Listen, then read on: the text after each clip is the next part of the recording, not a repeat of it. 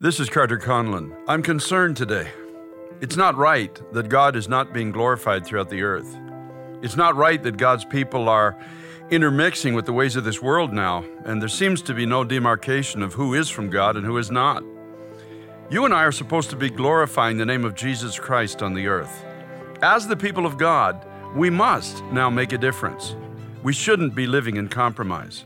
We should be standing as a part of God's army, and you and I need to be now making a difference in our generation.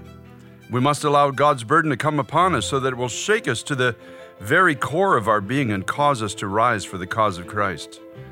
When God starts leading us, it gets hard to push it away. That's what's happening in your heart right now.